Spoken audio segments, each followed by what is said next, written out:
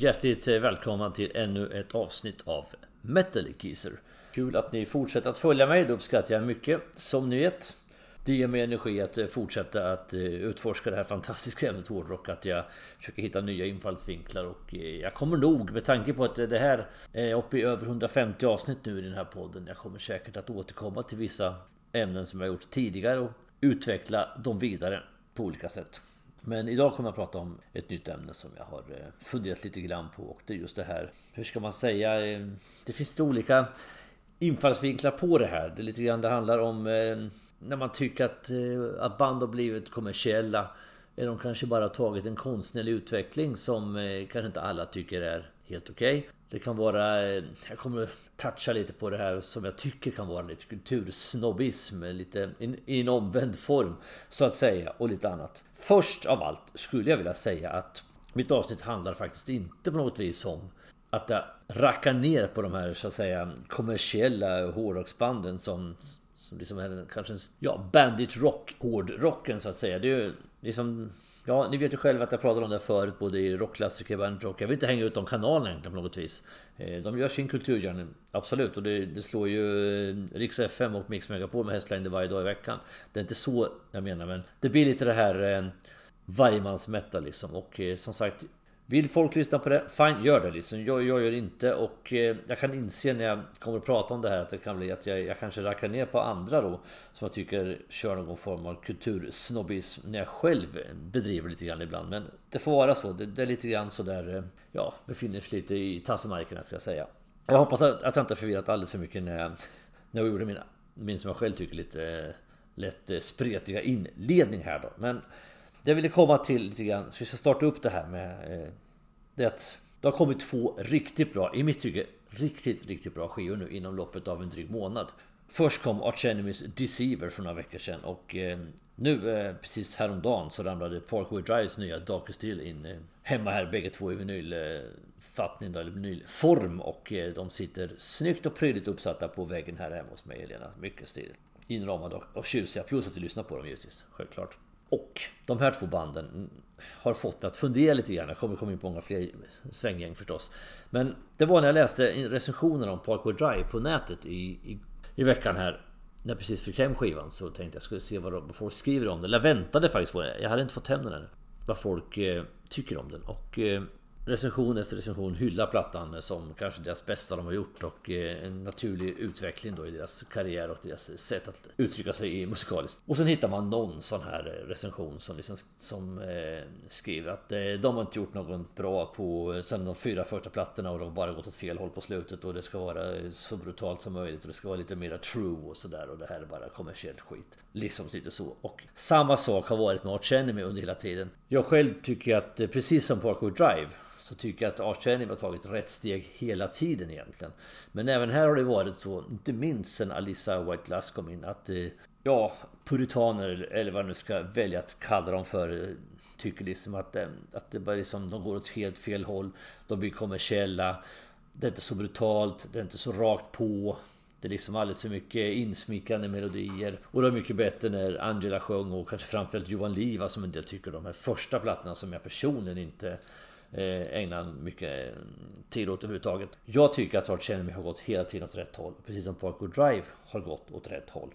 Och då helt plötsligt så blir det någon form av då betraktas man inte som en äkta fan liksom, att det ska vara det här gamla liksom, här ska fan inte förändras någonting, ni ska inte liksom bli kommersiella, ni ska inte bli stora och börja sälja massa skivor, för då är det inte intressant längre. Och det är lite som Michael Amott sa i en intervju jag läste nyligen här, när efter att Deceivers hade kommit ut, när han faktiskt sa, jag tror jag nämnde det här i någon annan poddavsnitt, när han faktiskt uttrycker sig så att ja, men vi gör precis den musiken vi vill göra. Jag har en plan för Arch Enemy, har jag haft det egentligen hela tiden, hur jag vill att det här bandet ska låta. Därför han lyfte in Angela från början och sen har tagit det här vidare och skapar den hårdrock som han gör nu. Och han säger så här att vi gör ju den musik vi vill göra, och sen kan inte vi hjälpa om det då kan bli kommersiellt och väldigt många tycker att det är bra. Vad ska vi göra åt det? Ska vi sluta göra sån här musik? Nej, självfallet inte. Och det är ju samma med Parkway Drive, som vi har gått från att vara ett ganska regelrätt metalcore-band till att väva in andra influenser i sin musik mer och mer. Och jag personligen, jag älskade ju tidiga Parkway Drive. Bitvis några låtar var ju fantastiskt bra. som Carry On och Wild Eyes exempelvis, tidiga låtar. Tycker skitbra. Däremot tycker jag att de tog rätt steg verkligen med plattan Ire som kom 2015. Ytterligare ett steg i rätt riktning med Reverence 2018 och sen nya Darker Steel som kom här nu precis. Som jag tycker nog det kommer nog, man får lyssna igenom den, att bli deras bästa platta så här långt. Och likadant March Enemy då. Jag tar de här två banden först och så avhandlar vi dem på en gång så att säga. Likadant där, jag tycker att de första plattorna med Johan Leiva är för mig ointressanta. Sen har vi plattorna med Andragos som också som i mitt tycke blir bättre och bättre för varje skiva. Och de slutar liksom på topp med den delen av hennes karriär i Arch Enemy med Chaos Legion som jag tycker är den bästa skivan. Men även den fick ju lite kritik för att den inte var som de tidigare skivorna. Och sen bytte man plocka ner Arista White Class och jag tycker skivorna blir bättre och bättre även där. Men de får mer och mer elände för det här. Nu har det hänt något förvisso med de två senaste skivorna som kanske på något vis förstör lite mitt resonemang. Både senaste Parkour Drive, senaste Arch Enemy har ju fått jättebra recensioner. Utan just vissa undantag, precis det som jag sa förut då. Men det har varit lite grann sådär som var vi inne på i början, lite omvänd kultursnobberi. Man ska liksom tycka att det ska vara lite svårt, det ska inte vara så jävla kommersiellt, det ska vara lite udda, de får inte slå igenom för mycket för då blir det inte roligt längre och det får ju för fasen inte vara för mycket melodier i det hela, då blir det ju ganska ointressant. Och jag tycker inte, så länge man har kvar liksom sitt arv som de här två banden, jag tycker de här två banden de har ju liksom utvecklat sitt sound. Jag vill påstå att de har gjort en konstnärlig utveckling helt enkelt av sin musik. Det är inte på något sätt att de säger nej, men den här musiken vi gjorde för 10 år sedan, det är bara skit. Nu gör vi det vi vill göra. Det är inte så det handlar om. Utan de har liksom tagit sin musik vidare och gjort en utveckling av den på ett sätt som jag tycker är absolut tilltalande och mycket, mycket positivt. Jag kommer ihåg att jag hade några kollegor på en tidigare arbetsplats jag var på som gjorde mycket så här. De lyssnade på ganska udda band som inte var särskilt kända. En del var bra, en del var mest konstiga tyckte jag.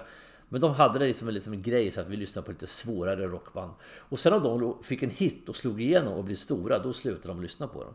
För då var det liksom inte intressant längre. För att då var det var bands egendom och då var det här bandet inte intressant överhuvudtaget. Då går vi vidare och hittar på något annat obskyrt som ingen jävla hört talas om.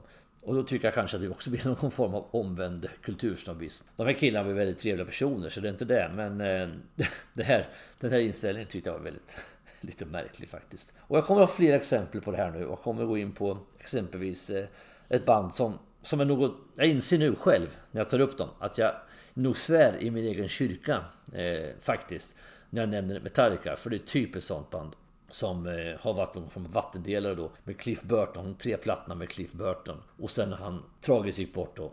Det har man gjort efter det. Och där tillhör ju jag dem då som jag nyss satt och så att säga raljerade lite över. Jag tycker själv att de 3 första skivorna är de absolut 3 bästa skivorna med Metallica. Så där är jag själv med fingrarna i syltburken och beter mig likadant lite grann. Men det må vara hänt i och för sig. Det kanske är undantaget som bekräftar regeln i det här fallet. För det är samma här liksom att det finns ju faktiskt de Metallica-fans som fortfarande tycker att det är ganska ointressant efter Cliff Burton-åren då. Nu är inte jag riktigt där för jag tycker de har gjort en del bra plattor efter det också. Men jag tycker att de 3 tidiga är absolut de 3 bästa. Och sen slänger jag väl in svarta skivan också i det här. Men sen tycker jag faktiskt inte Metallica har gjort sig någonting relevant efter The Black Album. Om man ska vara riktigt krass. Och det ska jag väl kunna vara i min egen podd. Och det är också ett band som har tagit steg vidare och inte fått med sig alla fans. I Metallicas fall kan jag tycka att steget blev ganska stort. När man gick ifrån den tidiga trashen då till att gå in på framförallt de skivorna som kom efter där. Med Justice for All, The Black Album, Load och Reload. Då tyckte jag att som sagt, de har absolut sina höjdpunkter och är betydligt mer kommersiella, betydligt mer storsäljare än i alla fall The Black Album än vad de tidigare skivorna var. Men det är egentligen inte alls samma band. Sen har de ju försökt på något vis att hitta tillbaka i sin trash då, men det blir inte, med några undantag här och där bra, men man har ju inte hittat tillbaka till de här 3 första skivorna då. Så det är ett band till som så att säga citationstecken sitter jag gör här, det görs ju inte särskilt bra i en podd, men gör det ändå. De liksom har sålt sig och det är inte alla som tycker att det är av godo. Och där finns fler band. Vi fortsätter med ytterligare som jag tar det ur högen här. Och där är jag kanske lite också på fel sida staketet om vi säger så. Jag tänker det på Def Leppard som jag ofta har sagt var absolut bäst i början. De var ju en stor och vital del av the new wave of British heavy metal.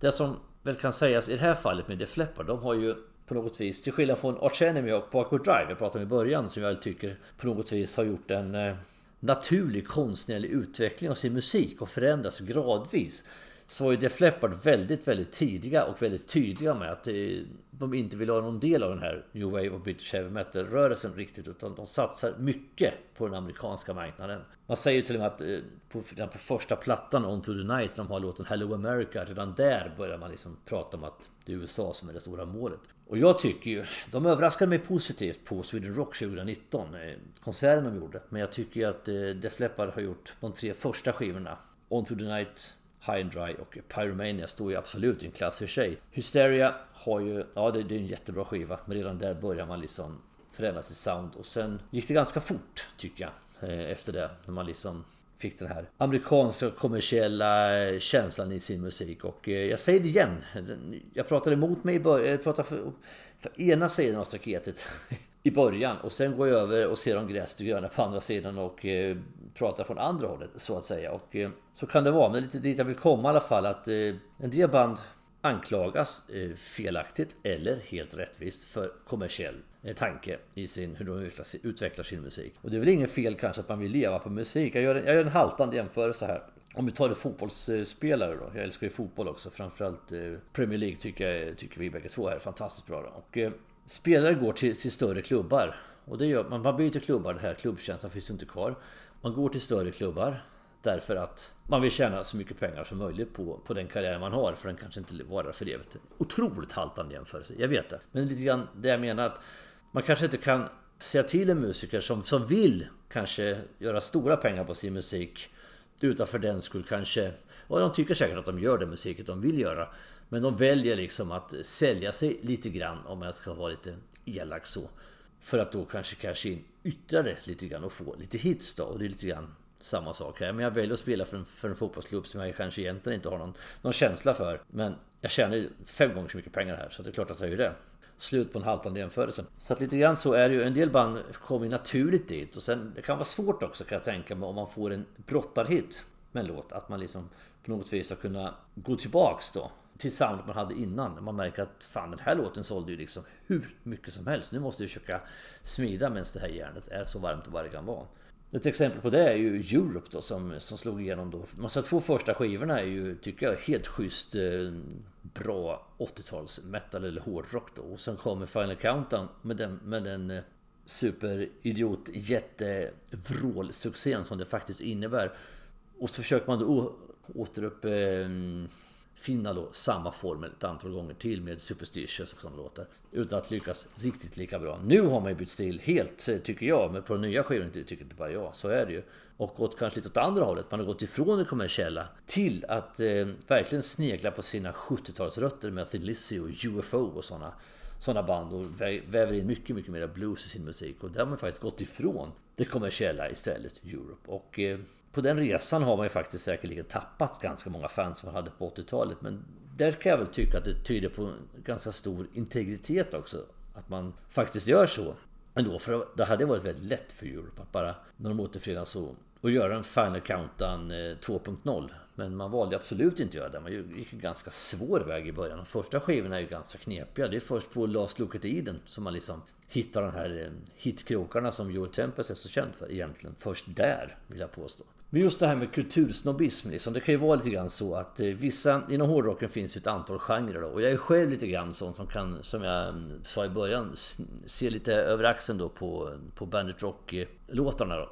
Inte enbart för att det kanske är för kommersiellt, det kan ju vara lika mycket för att jag tycker att de har 18 och en halv låt som de nöter runt liksom och loopar med, och det blir lite tjatigt då. Varför ska man alltid lyssna på Number of the Beast eller Run to the Hills? Varför ska man alltid lyssna på Jump eller Panama med Van Halen? Det finns så mycket andra låtar att välja på. Så att det är en annan sak. Men det finns ju andra musik eller genrer inom hårdrocken som fnissas lite åt kulisserna. Exempelvis power metal är ju en sån här insmickrande, trallvänlig hårdrock som liksom, ja, de riktiga metal-hårdingarna tycker att det är otroligt blöjigt liksom, och lite fånigt, och det drakar demoner och det är trallvänligt och det är dubbeltramp och det är lite larvigt. Det ses lite över axeln så. Jag älskar power metal. Jag tycker det är fantastiskt bra. Inte alltid. Ibland går det över gränsen även power metal. Verkligen gör det där. Men när power metal är som bäst, jag tycker det, man blir alltid på bra humör och lyssna på. Jag tycker det är riktigt bra. Så att det kan ju vara en liten intern kultursnobbism inom hårdrocken också. Och det har jag också en litet exempel på det här liksom, utan kanske nämna några jättemånga band så att säga, så kan det alltid vara så diskussioner kommer upp att nu har de här bandet, nu har de släppt den här plattan och jävla i min lilla låda, det här är hårt liksom, det här är ju brutalt det de gör. Och så i det forumet som man då lägger ut, där kommer det alltid någon liksom, nej men jag lyssnar på någonting som är fan så mycket hårdare. Du ska inte tro att du lyssnar på hård musik, för det är någon som lyssnar på hård metal så är det jag. Lyssnar du på metalcore? Ha synd, jag lyssnar på grind. Det är mycket brutalare. Och så kan man liksom försöka överträffa varann på något vis, att jag är den elaka så att den hårdaste. Så säger någon, jag lyssnar på grindcore, ja, men jag lyssnar på den råaste black metal som finns och jag är ju värst. Och det kan vi säga, är det liksom det som är liksom själva grejen, någon form av intern tävling, men som liksom är coolast på något vis. Jag vet inte. Jag kan tycka att det blir lite fånigt så. Det blir nästan lite grann som på 80-talet när man hade den här, när man slogs mellan syntar och hårdrockare, vi som var med på den tiden, liksom lite grann så också. Så jaha, lyssnar du på power metal?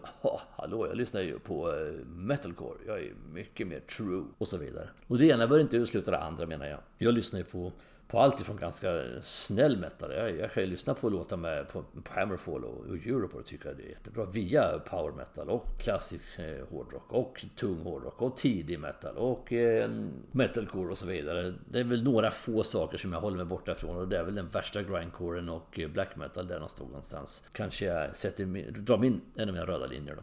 Men även här inom black metal, för nu när jag ändå nämner det, så finns det lite grann band som anklagas för kommersialism. Och det är ju exempelvis Dimmu Borgir då, som finns med i black metal-facket då, men av äkta true black metal-fans har verkligen betraktat sig som att de har sålt ut sig, eftersom det är svulstigt och pompöst och det är melodiöst inte minst, på ett helt annat sätt som Marduk och Mayhem och sådana black metal-band. Jag är inte inne i black metal-världen jättemycket, så jag ska inte ge mig in djupare och dissekera den världen än vad jag egentligen har gjort nu då, för då kanske jag ger mig på tassemarker som jag inte riktigt känner till. Men jag tror ni förstår lite vad jag menar, att det kan vara så här, för att knyta ihop eller återgå till där jag började då egentligen. Vi pratar om kommersialism och eller konstnärlig utveckling / kultursnobbism. Att det är svårt givetvis för band som vill utveckla sig att kanske på något vis göra det på ett snyggt sätt så du får med dig dina gamla fans och även hämta hem nya då, om nu det är målet att få så många fans som möjligt. Men lite grann tillbaka till det jag pratade om, min extremt haltande jämförelse med fotbollsspelare. Det är klart att man vill leva på den musiken man skapar, det är väl målet man har som musiker generellt sett. Ett band till jag tänkte på, ett band som jag håller väldigt högt och som jag och Helena var såg i våras på deras avskyddsturné, det är Whitesnake. Fantastiskt bra band som har gjort så jäkla mycket bra musik genom åren. De gjorde ju verkligen den här kommersiella resan någonstans i mitten på sin karriär i sena 80-talet, när de fick för sig, även de då, som så många andra, att gå in på den amerikanska marknaden och göra nyinspelningar av Food for Loving och Here I Go Again och alla de här låtarna för en amerikansk marknad, och plocka in en massa keyboards och stora körer och gjorde videos med extremt fluffiga frisyrer och spandexbrallor hela vägen då. Det var deras val, det var väldigt lyckat för dem också. Och där kan jag säga att där försvann ju jag och tappade intresset, så att där tillhör jag också den delen då. Men å andra sidan så kan jag inte säga att jag påstår att jag på något vis satt och pratade skit om Whitesnake, om det hade varit någon som var intresserad av att lyssna på min åsikt om det här bandet. Men jag kände liksom att det här är inte min kopp te längre, och där har vi parallellfall kanske framförallt till Def Leppard exempelvis. Tycker kanske mer än till Arch Enemy och Parkway Drive som vi är inne på från början.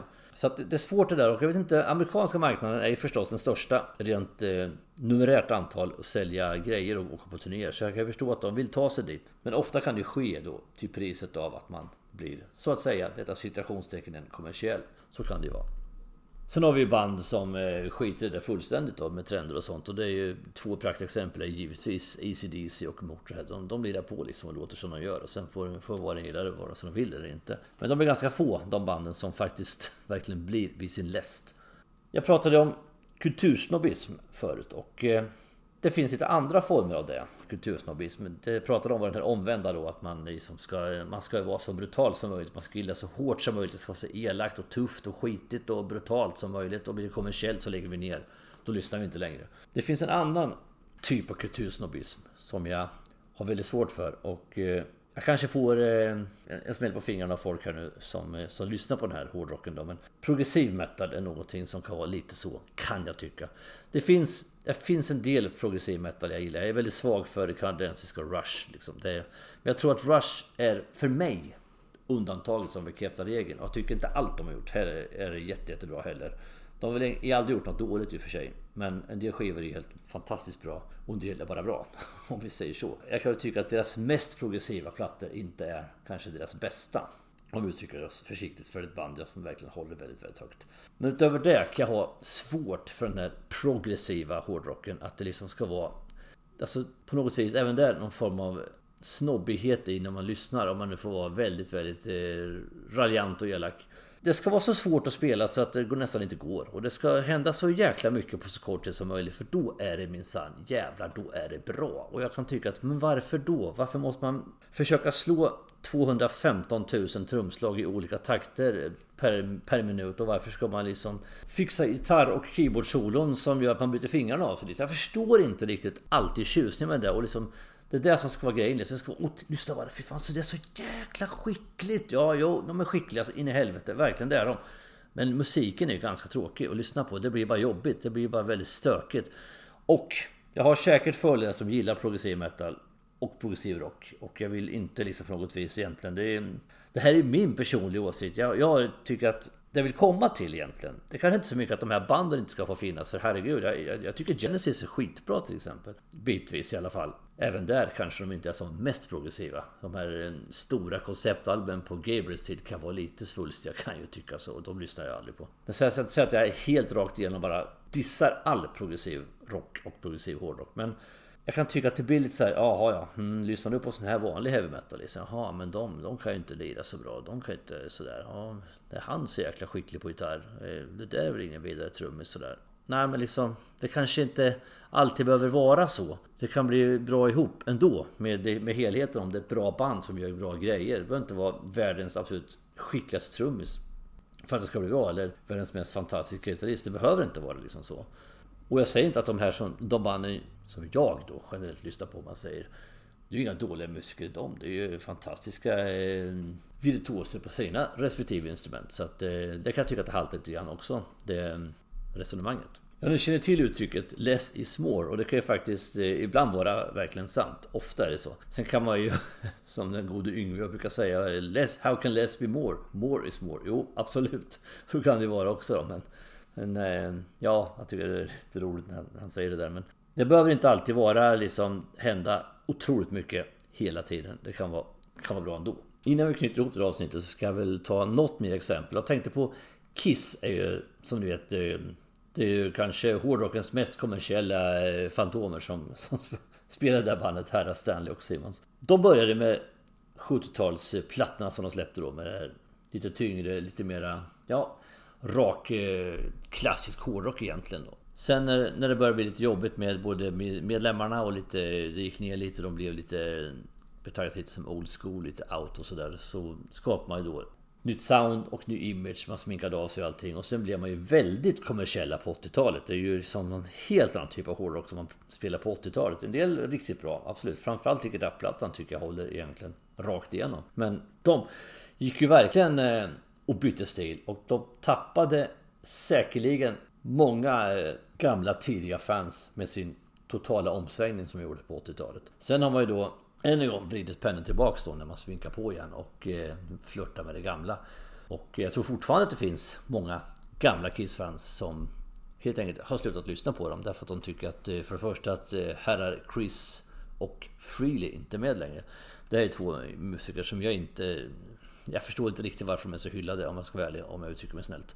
Men jag tillhör inte den inne Kiss-kretsen, så jag ska egentligen inte säga så mycket om det egentligen. Men nog har de haft minst lika duktigare musiker i bandet efter det. Men det här är också band som verkligen har försökt att följa trenderna för att bli kommersiella och tappat många fans på vägen. Fått nya också, givetvis. Så är det ju. Men de har tappat fler än man har fått nya. Och ett exempel till från USA är ju Aerosmith. Och det är också ett band som jag håller väldigt högt och tycker har gjort mycket bra musik genom åren. Men även de hade ju sin klassiska 70-tals period när de kör. Det är mycket funk och mycket soul och så de väver in då på något vis i sin hårdrock då. Så att det blir ju en väldigt välsmakande kompott. Jag tycker Aerosmiths 70-talsskivor är sjukt bra. Bandet försvinner in i fullständig drogdimma och kommer ut på andra sidan med livet i behåll. Och gör en ny karriär, startar om på 80-talet.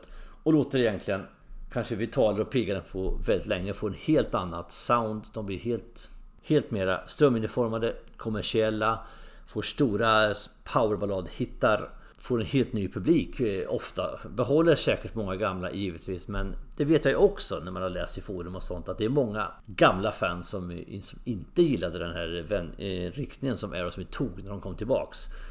Så det är ett band som jag tror faktiskt kommersiellt tror att de blev ännu större när de kom tillbaka, i alla fall worldwide.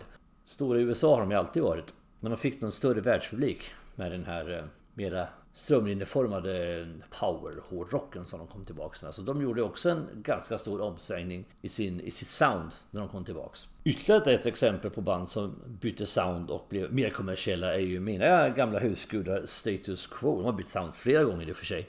De började som ett regelrätt egentligen popband på 60-talet. Deras 60-talsplatser är ju som att lyssna på Wolfie Beatles eller Animals skiva eller något liknande egentligen. Och sen får de då den här storhetstiden på 70-talet när de väver in bluesen och blir det här tung bluesrockbandet. Det är som kanske mer långhåriga och skitiga än många andra på 70-talet. Skitiga i soundet alltså. Deras personliga hygien lägger jag inte i. Ni förstår vad jag menar. Och det är där jag tycker de är som allra bäst.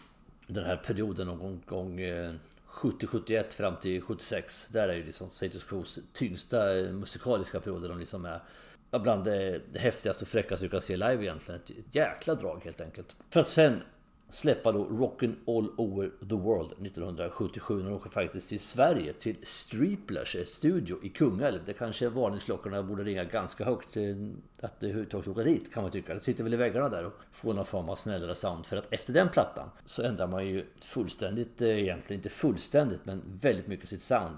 Man byter också producent till Pip Williams heter han, och det hörs kanske på namnet lite att det inte kan bli lika tungt, höll jag på att säga. Nu var jag riktigt elak.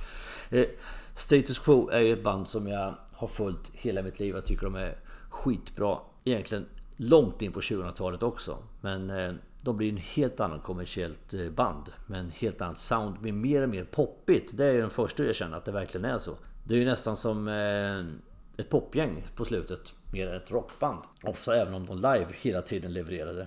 Så långt jag såg dem i alla fall live. Nu har jag slutat åka på deras konserter sen Rick Parfitt dog för några år sedan. Men även här, de tappade många gamla fans när de lämnade den här tunga rocken. De följde säkerligen med ett tag på 70-talet på några plattor där fram till Whatever You Want, Just Suppose någonstans där. Men då efter någonstans mitten på 80-talet när Lancaster och John Cochran försvann. Eller Lancaster basisten, John Cochran trummisen, när de två försvann.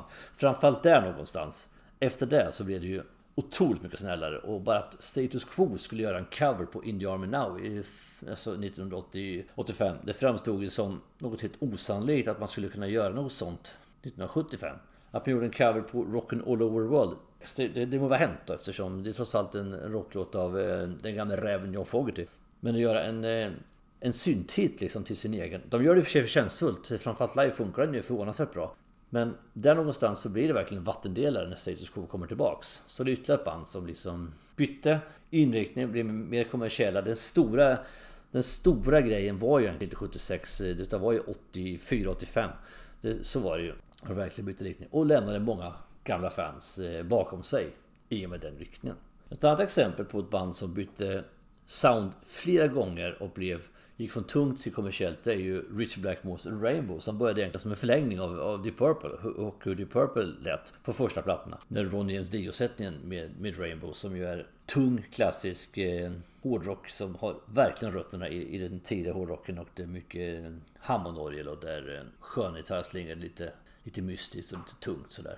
Sen nästa variant då, helt plötsligt så tänker Richard Blackmore att nu ska vi bli mer kommersiella. Han skickar ut stort sett hela bandet och plockar in en ny sättning då med Graham Bonnet på sång. Släpper då Down to Earth med Since You Begun, den här Russ Ballard-skrivna låten, och All Night Long och de här grejerna, och får en helt annan karriär. Än en gång inriktningen är stor på USA. Och när han kommer in i nästa variant av Rainbow, då med Jolene Turner på sång, och den sätten han har då, de har tagit ytterligare steg till att bli ännu mer kommersiella och sälja ännu större skaror, inte minst i US of A. Det som räddar Rainbow, som gör att de nog inte tappar så många fans på vägen på resans gång, det är att de faktiskt har så fantastiskt hög kvalitet på alla skivor de gör.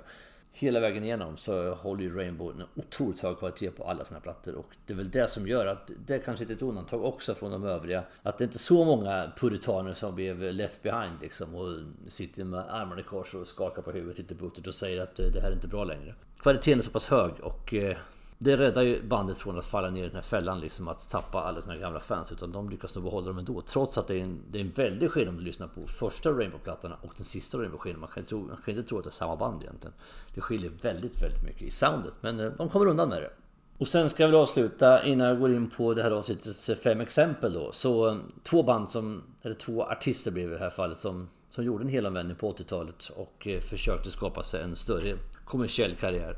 Det ena är Saxon, mer brittiskt, urbrittiskt än Saxon. Det är svårt att hitta, det är ju Iron Maiden då som är likadant. Det är mycket Union Jack och det är mycket sånger om brittiska korsriddare och som i Maidens fall olika slag i världskrigen och så.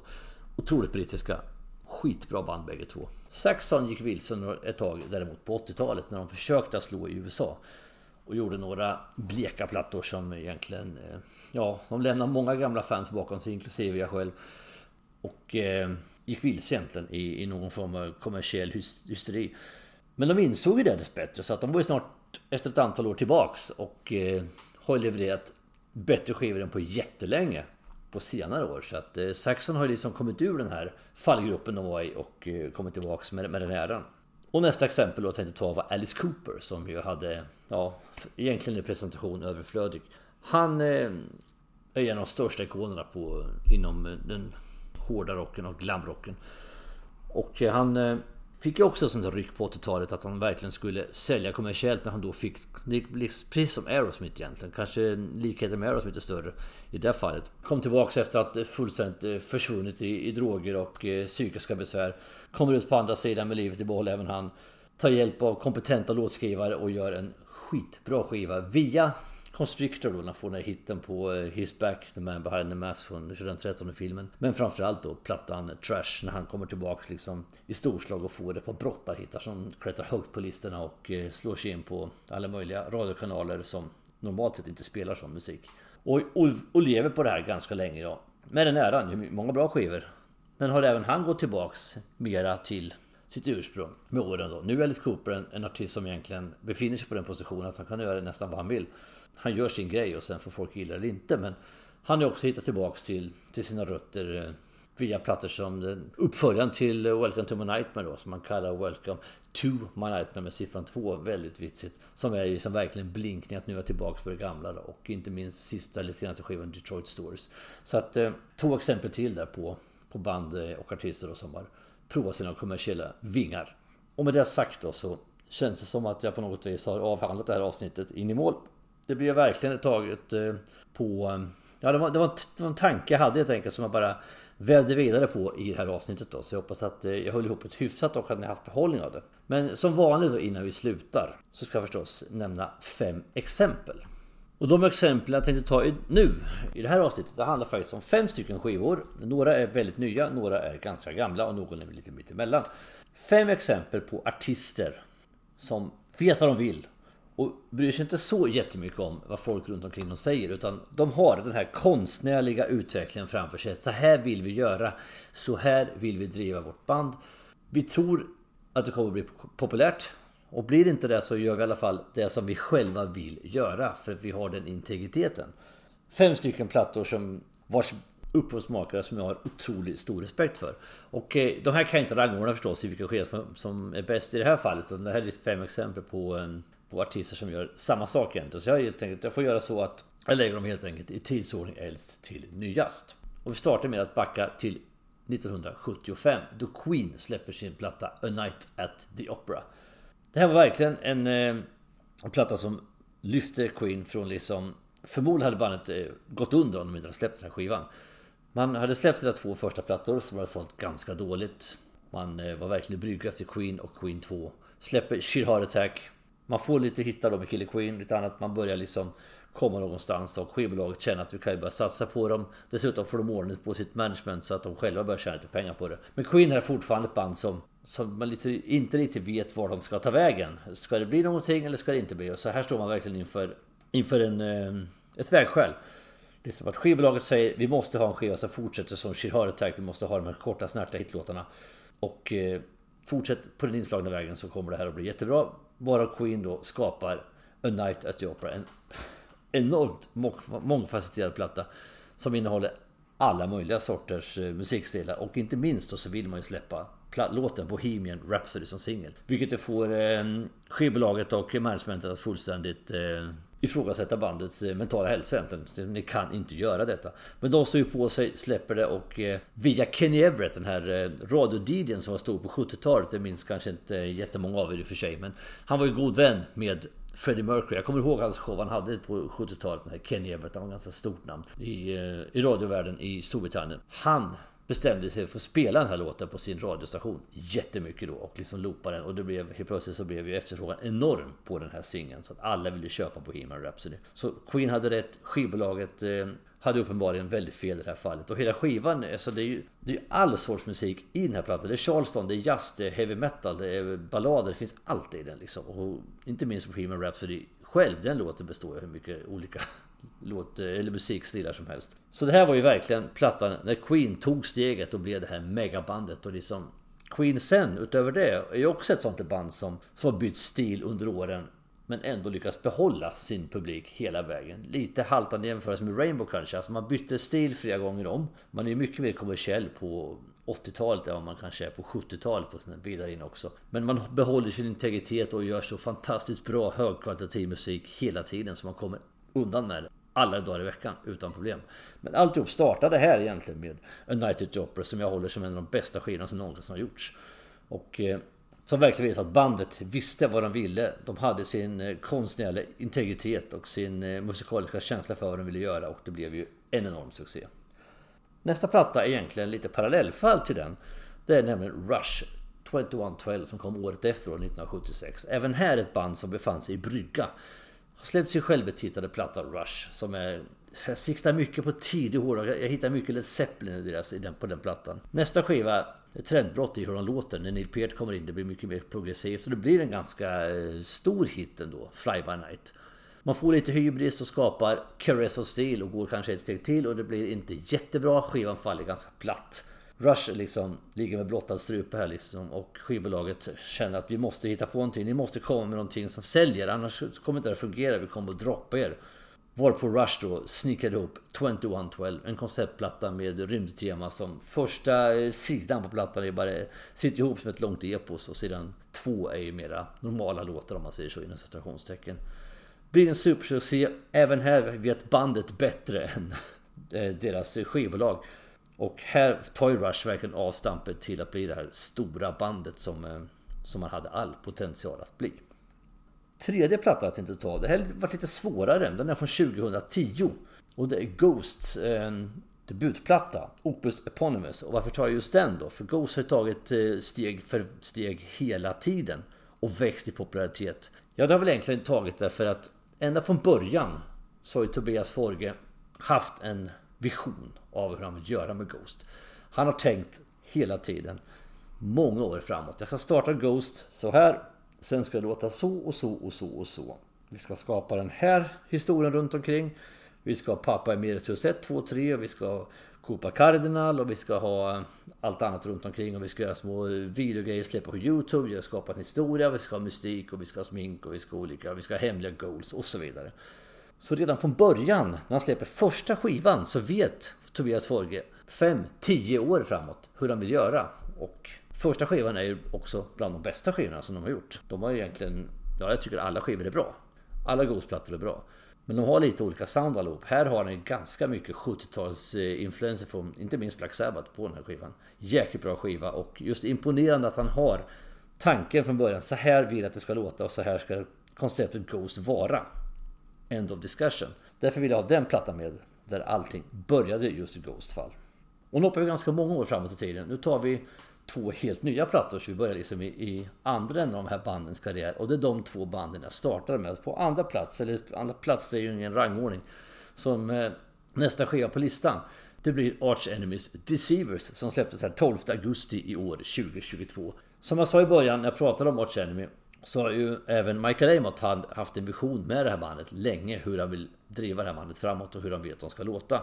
Och i min värld, jag pratar för min egen del och jag vet att många håller med mig, eller min och Helenas del, så kan jag säga här, för vi är väldigt rörande överens här hemma och lyssnar väldigt mycket på de senare plattorna, så har de tagit steg hela vägen. Om vi startar med Doomsday Machine, tycker jag är liksom den första riktigt skarpa plattan med Arch Enemy, och därifrån 2005 och därifrån och framåt så har man ju bara blivit bättre och bättre och tagit steg helt och hållet i rätt riktning. Och det stora gigantiska klivet tog man ju när man fick in Alice by Glass på War Eternal, som då var den bästa plattan utan diskussion. Och sen kommer den som faktiskt är ännu bättre, Will to Power, och sen kommer nu Deceivers som står väl i paritet med dem, om inte faktiskt slår den ytterligare då. Det är ju den i alla fall absolut, säger jag här och nu, i klar paritet med Will to Power. Det tycker jag verkligen att det är. Och nu har de också fått ganska mycket positiv kritik i recensioner och så, mer än vad de har fått på de 2 föregående plattorna. Så de är väl på något vis på rätt spår. Och jag tycker de har hittat formulan alldeles perfekt, den här mixen då mellan de otroligt snygga insmickrande melodierna, snygga arrangemangen, enormt skickliga musiker och den här ändå trots allt, som det ju ändå är då, för gemene man åtminstone, brutala, hårda, melodiösa dödsmetallen som Arch Enemy spelar. Så det blir fantastiskt bra. Och Deceivers är ju en av årets skivor utan diskussion. Jag skulle påstå att det är en av de 2 bästa skivorna som har släppts i år. För den andra skivan, och den sista på min lista, som tillhör de topp 2 i år som har släppts, det är Parkway Drives nya Darker Still. Den släpptes nu 9 september och för mig och Helena då, lika efterlängtad som Arch Enemy. Vi har liksom, man har ju längtat efter den här plattan hur länge som helst. Och nu äntligen släppt och lever upp till alla förväntningar. Har även fått väldigt bra recensioner som vi var inne på i början. Också ett band som har haft en tanke med sin karriär. Börjar som ett metalcore-band verkligen.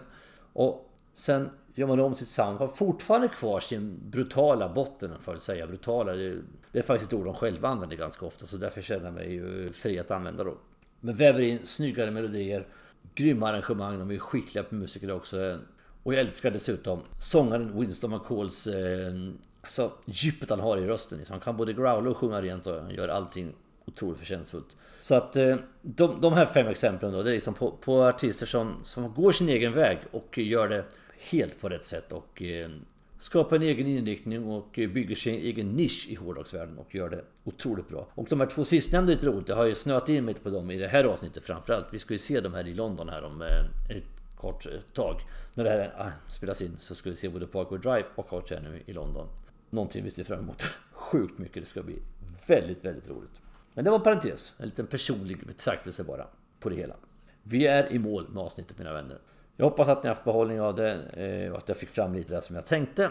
Vi hörs snart igen med ett nytt avsnitt som jag som vanligt inte vet vad det kommer att handla om här och nu.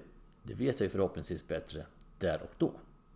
Men fram tills vi hörs igen så gör vi som vi alltid gör.